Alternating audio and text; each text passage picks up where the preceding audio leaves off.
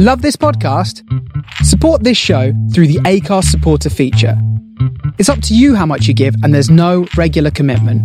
Just hit the link in the show description to support now.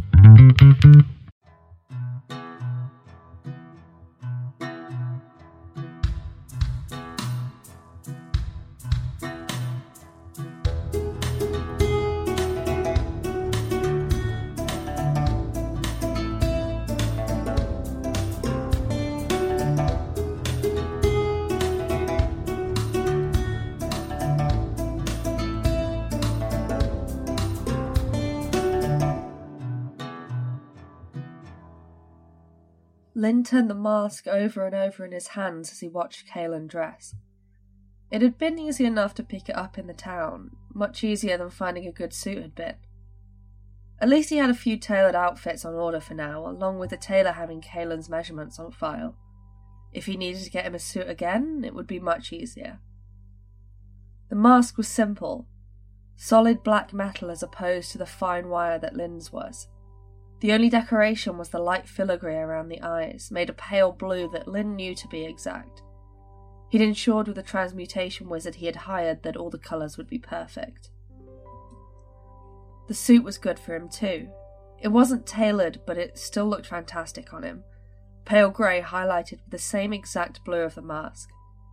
He was currently preoccupied with checking himself out in the mirror and didn't even notice Lynn standing behind him until he spoke. "You look amazing." "Perfect," Lynn whispered, stepping up behind him with the mask. Lynn ignored the way that Kaelin jumped, spinning around and stopping his hands halfway towards grabbing his collar and lowering them back to his sides. He smiled as he lifted the mask up to the half-elf's face and pressed it over his eyes. It magically affixed to his skin, and Lynn checked it was steady before pulling away. He stared into Kaelin's eyes, the beautiful piercing blue that he remembered that was mirrored throughout the suit. "It brings out your eyes," he smiled, watching Kaelin mirror the smile straight back. "Not that anyone will be looking too closely, but you look really, really good. Well, I'll be looking, but, you know." Kaelin couldn't help but laugh back, pulling Lynn in front of the mirror so he could look over the both of them at once. Lynn had got on his suit lined with the same blue as Kaelin's. It would be obvious to any onlookers that they were there as a couple. His mask was for a woman, technically, but it still looked better on his face than the male one, the more delicate lines fitting his features better. "You look handsome too," Kaelin smiled, turning to kiss Lynn's cheek.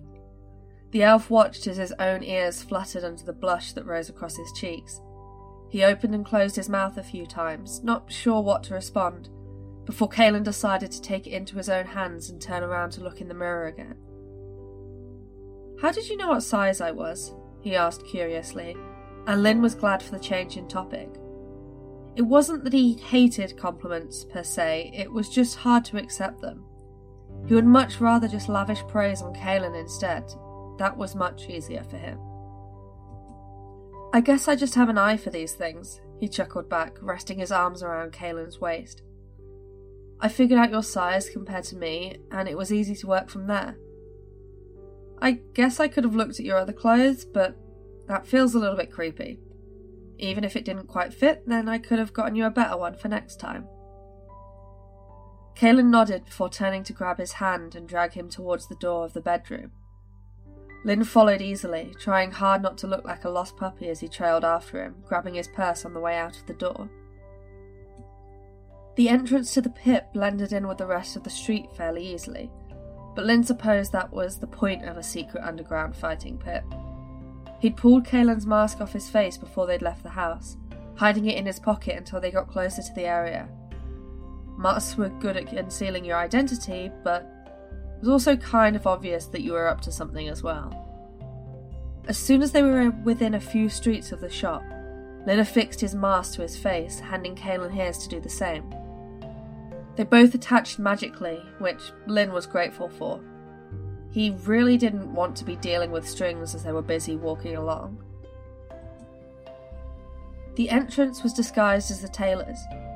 Well, He said disguised. It did operate as a tailor, and he was sure there were plenty of clientele who didn't know what lay beneath. It was more than easy to explain the appearance of most of the people walking in, though. The halfling behind the counter looked up as the little bell above the door rang, and his clouded eyes brushed past them. Lynn gave a nod, more out of habit than necessity. After all, what better way to protect the identity of those walking in than by having someone unable to see them? Kalen opened his mouth to talk, but Lynn simply pressed a finger to his lips to shut him up. Two wide eyes stared back at him through the mask, and he smiled to try and reassure him as he led his way through the back of the shop and to the changing rooms. He held the curtain open for Kalen, letting him into the small room before pulling it tightly closed behind him. Once they were both inside, he smiled at the half-elf again, leaning down for a quick kiss before standing back to crouch and feel around under the bench seat. "What are you—" Kalen started, before Lynn shushed him again and found what he was looking for. He pressed hard on the small indent under the bench, feeling the needle press into him to test his blood. After a moment, the whole room lit up with a bright blue light, illuminating their faces, and he felt Kalen tense beside him. Probably should have pre-warned him that this was about to happen. Before either of them could do anything else, their entire world shifted perspective. Lynn felt all of his molecules being torn apart one by one. A sensation, while not painful, was extremely unsettling. The first time it had happened, he had thrown up, his brain and body all feeling jumbled and confused, but now he had done it so many times it was almost second nature. Added to that the fact that stationary teleports like this were always more stable than personal ones, and he really had nothing to complain about. The room that they had landed in was nothing short of luxurious. Lynn had no idea when it had come into possession of his family. Just that he had dropped a couple of platinum coins in a safe box every month, and his blood allowed him entry. He wasn't even sure it was the same room, or just the next available empty room that happened to be furnished the same, but he found that he really didn't care. Large velvet sofas looked down over the pit, a table with drinks and nibbles already laid out for them, with a menu sat pride of place in the middle. The large glass window stretched the entire span of one of the walls, giving anyone inside the perfect view down and over the arena. He turned to look at Kalen first, hoping that he wasn't too shaken up from the teleport, but he simply looked a little pale as he gazed around the room easily. "Sorry," Lynn spoke, already making his way over to the table to pour Kalen a drink of juice. "I probably should have warned you about the teleporting. Didn't realise until it was too late." Kalen waved his hand dismissively, and Lynn wasn't sure whether that was a good thing or a bad thing. Lynn didn't know whether it was a good thing or a very, very bad thing indeed. "Don't worry about it. It's just been a while, that's all," he droned, making his way over to stand beside Lynn and looking around the room in wonder. "So, if we're the only ones here, and no one saw our faces on the way in, why exactly do we have to wear masks?" Lynn smiled, turning around to pass Kalen his juice before taking his hand and guiding him over to the window to look outside. "We have a private box. They, out there," he indicated down to the stadium, "don't." Lynn had never actually figured out where the stadium actually was, but always seemed to be bright and sunny here no matter the weather in Hyrendell. He supposed it must have been magic. They had a good view across the arena, one of the best views. They were only slightly above ground level, in the perfect place to see all of the action without it being too heavily obscured by the participants themselves. It was currently empty, the magical constructs which made up some of the obstacles not yet materialised. All around the arena, stacked 3 high, were the same blacked-out windows that he assumes they were behind. There must have been hundreds of them, stretching all around the 200-foot arena easily. And above them were the stands. The type of stands he was used to seeing when he was forced to attend graduations and other events at the university. It was already half filled with audience members, people of various races and genders, packed in and gearing up for what had promised to be a lively show. Lynn had never actually seen high enough to see the top row of stands, but when he was younger, he imagined that they went on forever. "Oh, gods," Kaelin exclaimed, wide eyes taking everything in that he could. "I didn't even know that there were this many people living in Hyrendale." Lynn thought for a moment before sitting down on the sofa and pulling Kaelin down beside him, keeping an arm wrapped round his waist. "You know, I've never quite been sure whether the shop is the only entrance here. Surely there would be more people entering at once. And the competitors seem to come from all around the island, so it only makes sense that they have a lot more entrances dotted about. Maybe this is the only fighting pit on the whole continent." Kaelin hummed, eyes still darting around as he tried to take all of the information in at once. Kaelin couldn't believe that he hadn't been here before, but then again, it was always difficult to know just how people found out about these things. He knew he wouldn't have any idea about the pit if it wasn't for his sibling, and he had never thought to ask how he found out.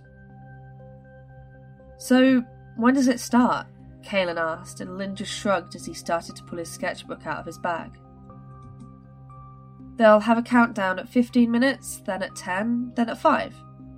Before then, feel free to order anything that you want from the menu," he added, nodding towards the menu on the table and relaxing back as Kaelin reached over to take it.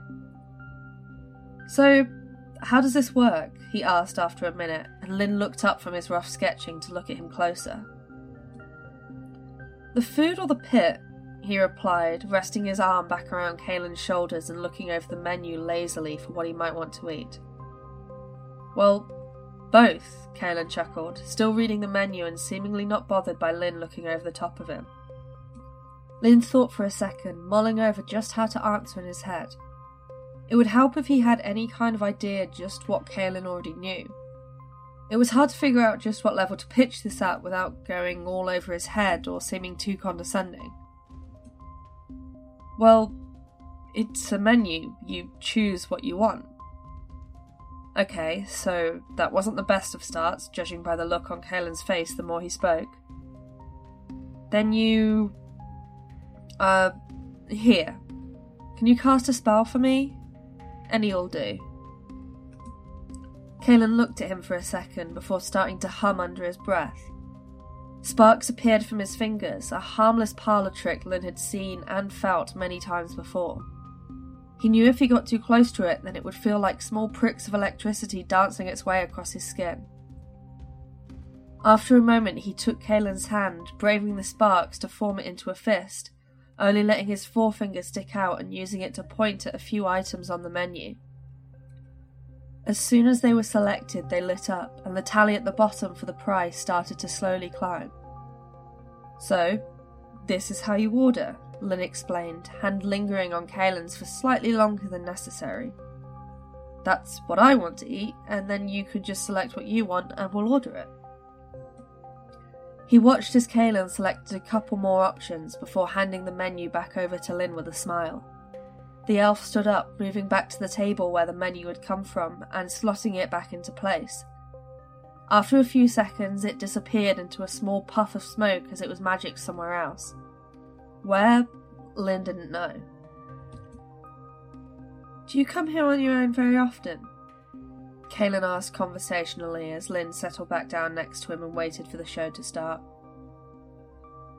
"Once every couple of months," Lynn answered, balancing his sketchbook on the arm of the sofa until he needed to use it. "No offence," Kaelin continued, but something in the tone of his voice made Lynn turn his head to look at him. "How do you order food when you're on your own?" Lynn couldn't help but stare for a moment before faking a giggle. It was a good question, he supposed. "It's just, I only eat the nibbles they provide. Haven't actually eaten here in a while. But the food is good. I think you'll really enjoy it." He tried not to show how much the question hurt deep down. It was a fair enough question, after all, and he couldn't blame Kaelin for asking it. But that didn't help the twisting in his gut thinking about it. Anyway, Lynn beamed, trying to get the conversation to move along as quickly as possible. The way the pit works. So. He thought for a moment before picking up his sketchbook and flipping to an empty page. After a second's hesitation, he drew 6 circles near the top, filling each with smaller circles. They start with teams between 4 and 6.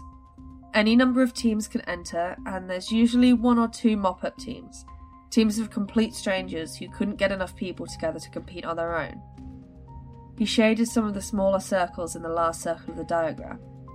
Kaelin simply nodded, Lynn paying close attention to his face to make sure he was still following along. Each team goes up against a randomly selected opponent on a randomly selected battlefield. It could be ruins, jungle, desert. I even saw underwater once, but that's only really in the final stages. It makes it a hell of a lot harder to win the battle if you have to worry about breathing as well, he explained, quickly sketching a few of the battlegrounds he had seen. So the teams fight each other? Kaelin asked, looking over the diagram with interest.